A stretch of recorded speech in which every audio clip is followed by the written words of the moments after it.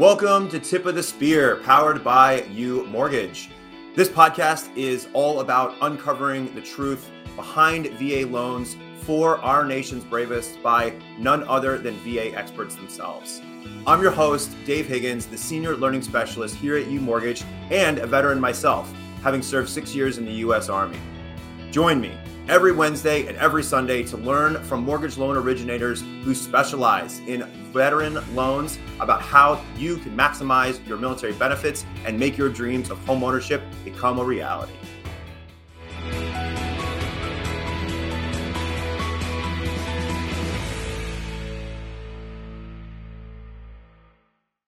I'm your host, Dave Higgins, here today with Mike Alberico from Raleigh, North Carolina.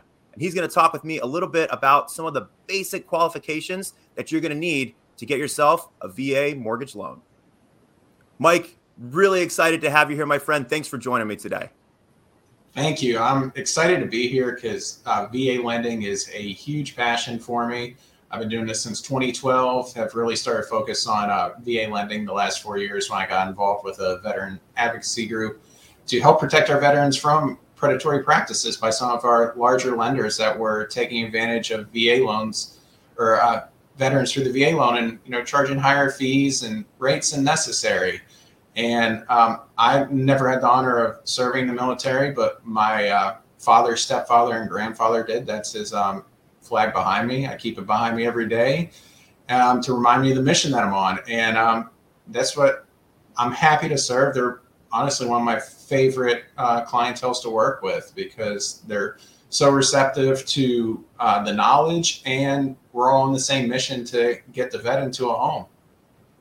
That's awesome. That's awesome. It's always great to talk to people who are really passionate to look out for my fellow brothers and sisters in arms. So thanks for joining me today. This is really great. So today we want to talk about those qualifications for a VA loan. And I know a lot of my military friends out there have either happy memories or maybe not so happy memories of being out there on the rifle qualification course, pistol qualification course, whatever have you. But we're talking about different types of qualifying today, those VA loans. So we thought it'd be a great kind of opener here to just walk us through what are some of the basic qualifications that a person would have to have in terms of credit score and those types of things in order to get themselves into a VA loan.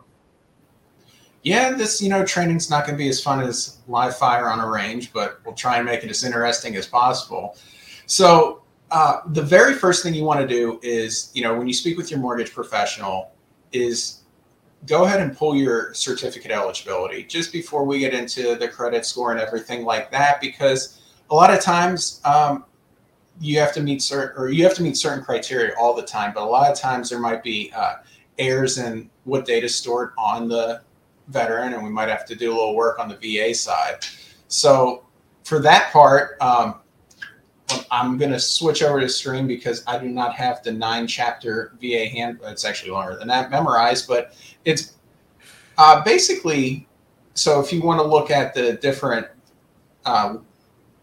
categories of servicemen and women, you have your active duty, and if they've been on for it's at least 91 days, then they're good. And we can pull that through certificate eligibility. The veteran itself, and this is I won't go too deep into details, is technically we haven't been at peacetime in a while. We've always been at wartime, no matter what, and that limits requirements. That's where the 90 days is. And the veteran that's discharged is 24 months continuous of active duty. And then they cover the war and peacetime. There are different programs for your reservists, and I always have to look that up, but it's 6 years of service and you'll have to get a point statement. We can go into that at a later podcast about how the point statement works for that. And then there's surviving spouse loan. And I've only done 2 of these in my career. And, I know lots of loan officers take passion at it because it's someone that has been MIA or KIA and served our country, and we want to help that veteran's family own a piece of the land that they fought for. So it has to be service-connected causes, either active duty or determined later from something that maybe happened while they were in service. But if you were married to a veteran and have lost that veteran, you can still use the VA benefit and without a funding fee. So that's great right there for helping that family get into a home. Very, very cool. So how about things like most loans, mortgages you're going to get out there? They're going to need basic things like a minimum credit score, right? There's actually maximums as well on how much loan that you're allowed to get for your mortgage. Something called DTI requirements, and I'll let you explain what exactly that stuff is. But what are some of those basics? You know, your credit score minimums, your loan limits, your debt to income requirements. What are those things?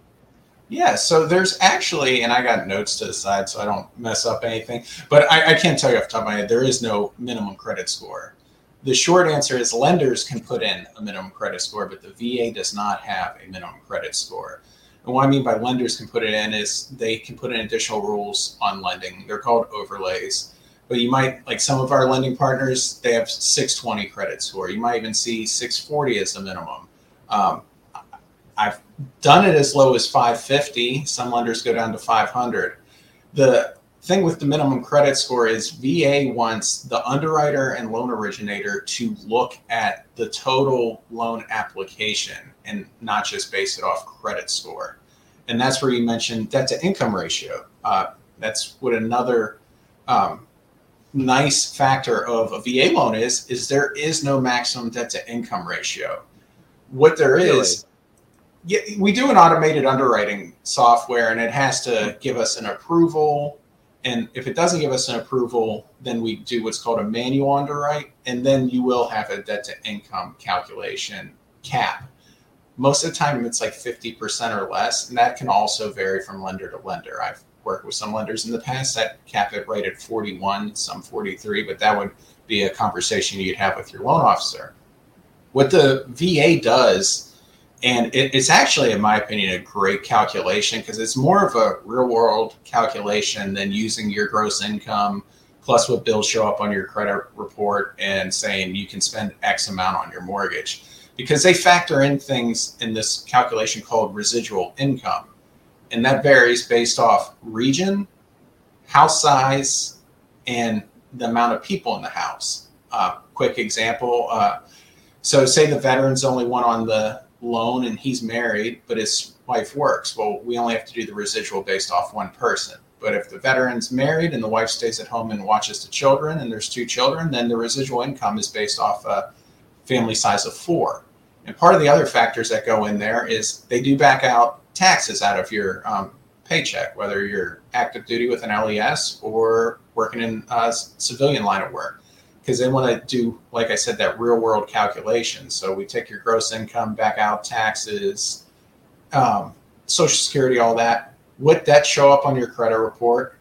Any child care expenses. And then we also factor in a cost of maintenance on the house. I believe it's 14 cents a square foot. So like on a 2,000 square foot house, it's like $240 a month. And that's just kind of to help factor in, an average of bills. So I like to use real world examples. Recently, I helped a veteran and he was retired and was getting disability pay and Social Security. So neither one of those were taxed. So we didn't have to deduct taxes from that. His debt to income ratio was 69.8%. But he met the residual income requirements with a $500 cushion, so we could close the loan. So that's where it's more important to, if you're a veteran and speaking to your loan officer or a realtor and talking to a loan officer about a veteran, having that approved eligible computer underwrite status is not nearly as important. It's important, but not nearly as important as meeting that residual income guideline, because that's literally what the VA hangs their hat on. And even if you have that approval on the computer piece and you don't meet the residual, you're going to have to make some adjustments or you can't close. So that's the biggest thing. And like I said, the most common sense piece of VA underwriting. That's really interesting. So there's no minimum credit score. You've seen them go down as 550, huh? That's the lowest I've done. We have some people in the group I'm involved with that we track all of our data. I think they've gotten deals done, a couple below 500. there's always some factors of why you get down there. It's not always guaranteed. It sounds like that. It sounds like there's a lot of moves. Yeah, it sounds a lot of options. It's great. Yeah, it's definitely worth exploring. If you have your VA eligibility and you don't think you're eligible, just have the 30-minute conversation with a loan officer, loan professional, and just see what you can do. And you might be there, you may not be there, but if you're working with the right one, you might be able to put like a 6-month plan together on paying down debts, doing this and getting there. It's a lot easier to get the VA approval than say a conventional or FHA or USDA. And everybody thinks FHA is the easiest one to get. From my lending experience, the VA one is. It's just there's less people that fit the VA box because you have to be a veteran. No, that's really cool because I know that's a big thing. A lot of people, there's a myth out there that VA loans they're complicated, they're difficult to do, they're kind of a pain in the butt a little bit. So it's really interesting to hear that isn't necessarily always the case, but also there just sounds like there's a lot more choices and availability for you to, like you were saying with the residual income, there's a lot of factors that can go into play and kind of change things up. And you might actually be in a much better position than you might think you are. Yeah, absolutely. And that's like common VA myths. And that's one of the reasons we're doing this series to teach VA myths. And, we'll get into it later about minimum property requirements and everything like that. Since we're talking about basic qualification, one myth that is, prevalent in our industry is they're using 0% down payment so they don't have any money. Well, no, that's not the case. A lot of these vets have the ability to put 20% down or 5% down. But if you can get 100% financing and save that money for a rainy day, in my opinion, that's a stronger borrower rather than someone that's spending most of their savings to put down on a property. This vet can get their loan, keep money in the bank, and have a rainy day fund. Yeah, just because they're utilizing that benefit that they earn for 100% loan doesn't mean that they need it. They're just utilizing. Just make sure I'm hearing that right. You're telling me that if I go out there and I'm trying to buy a $300,000 house, I can get a loan for $300,000. I don't have to put any money down? Correct. And you can actually, on a purchase, finance your VA funding fee. And that varies based off of that does vary based off down payment. And if you've used the VA loan program more than once, if you're at least receiving 10% disability from the military, then they waive it. So if you were receiving some disability pay and you went out and bought that $300,000 house, you get a $300,000 loan. You don't even have a funding fee. You wouldn't have mortgage insurance. You don't have that monthly mortgage insurance. It's like comparing this to conventional. If you put less than 20% down, you get mortgage insurance that cancels. FHA, you have an upfront fee similar to the VA funding fee, and you have monthly mortgage insurance that never cancels unless you put 10% down. Then it hangs out for 11 years, no matter how quickly you pay the loan off. So that's another benefit is the PMI aspect of everything. The only fee associated with it is that funding fee. And we can drop a chart in here in the comments or during the podcast of how that applies. Because like I said, it's based off down payment and how many times you've utilized your VA benefit. That is really interesting. That's really interesting. So that's the I guess the final question I have for you, specifically on that down payment, just because that's so interesting. So the conventional side and the FHA side, right? So veterans, they're friends, right? Anybody who can't qualify for a VA loan, they've got to put some kind of down payment down. But what you're saying is on the VA side, you don't have to worry about that, which is, again, talks about all those options that you've got. This is amazing. Yeah, that's correct. And one of the other benefits that we haven't covered yet is based off where you're at in the country, conventional has loan limits. We're filming this in 2022. The conforming loan limit for most areas in the U.S. is $647,200. FHA is a little less than that, and that can also vary from county to county, but most of the time it's the same. I think here in NC it's like $434. VA follows the conforming loan limits, but you can go up to 100% financing without any down payment on just about any loan amount is what I mean. A lot of lenders go back to, lenders are going to have their caps and everything. I think one of our lending partners will go to $2.5 million with zero down. The rule used to be if you went above the conforming loan limit, you had to put a little bit of down payment. And that changed a couple of years ago. I think it was like either 5 or 20% of the difference between the loan amount and the conforming loan limit. Don't quote me on that because it doesn't matter anymore. But you can do that 100% option all the way up to, like I said, I think with some of our lenders, it's $2.5 million. The highest I've done is 1.1 million. That was exempt from the funding fee. So they had zero down payment and no mortgage insurance, no upfront fee, and got a great rate because they were had a service-connected disability. They earned that. They got into the private factor, were making really good money, and used that benefit. You know, they actually sold a house and walked with $200,000. They put that in their kids' college fund. That's a benefit of, you know, get the house that you worked your tail off for, and put some money in the bank.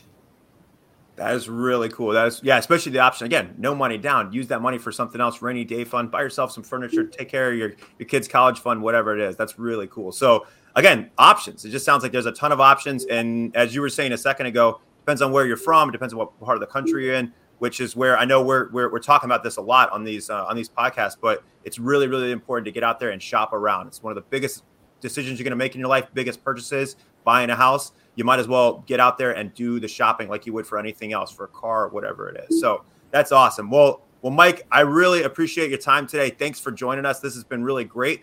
Where can our friends find you on social media if they want to seek you out? Yeah, I mean, you can I do a lot through my personal page. That's just Mike Alberico. And then my business page is Alberico Mortgage Group, and it has the NMLS built in there, which is 938749. AMG Mortgage, I believe, is on Instagram. I just changed it, and we'll drop the links in below. My email is always easy, malberico@umortgage.com, and I have one phone number. That's it now, 910-512-0009. And you know, I'm not doing this to sell you anything. I answer questions for veterans all the time, all around the country, states I'm not licensed in. I'm happy to do it. It makes the mortgage industry fun to be able to just help somebody out and maybe teach them something they didn't, and maybe they get the house they didn't think they could. You know, I just want to get everybody into a property, and that's what we're doing this for. That's amazing, Mike. Thanks for doing that. That's means a lot, you know, to offer the ability to contact you, even if you're not licensed in the state. You know, anyone can reach out to you and contact you in any one of those ways. That's what this podcast is all about, is just trying to help vets make sure that they get the best deals possible. They get that dream of home ownership. So, Mike, thanks again so much for joining me today. I look forward to talking with you again on a future episode of Tip of the Spear. Enjoyed it. Thank you.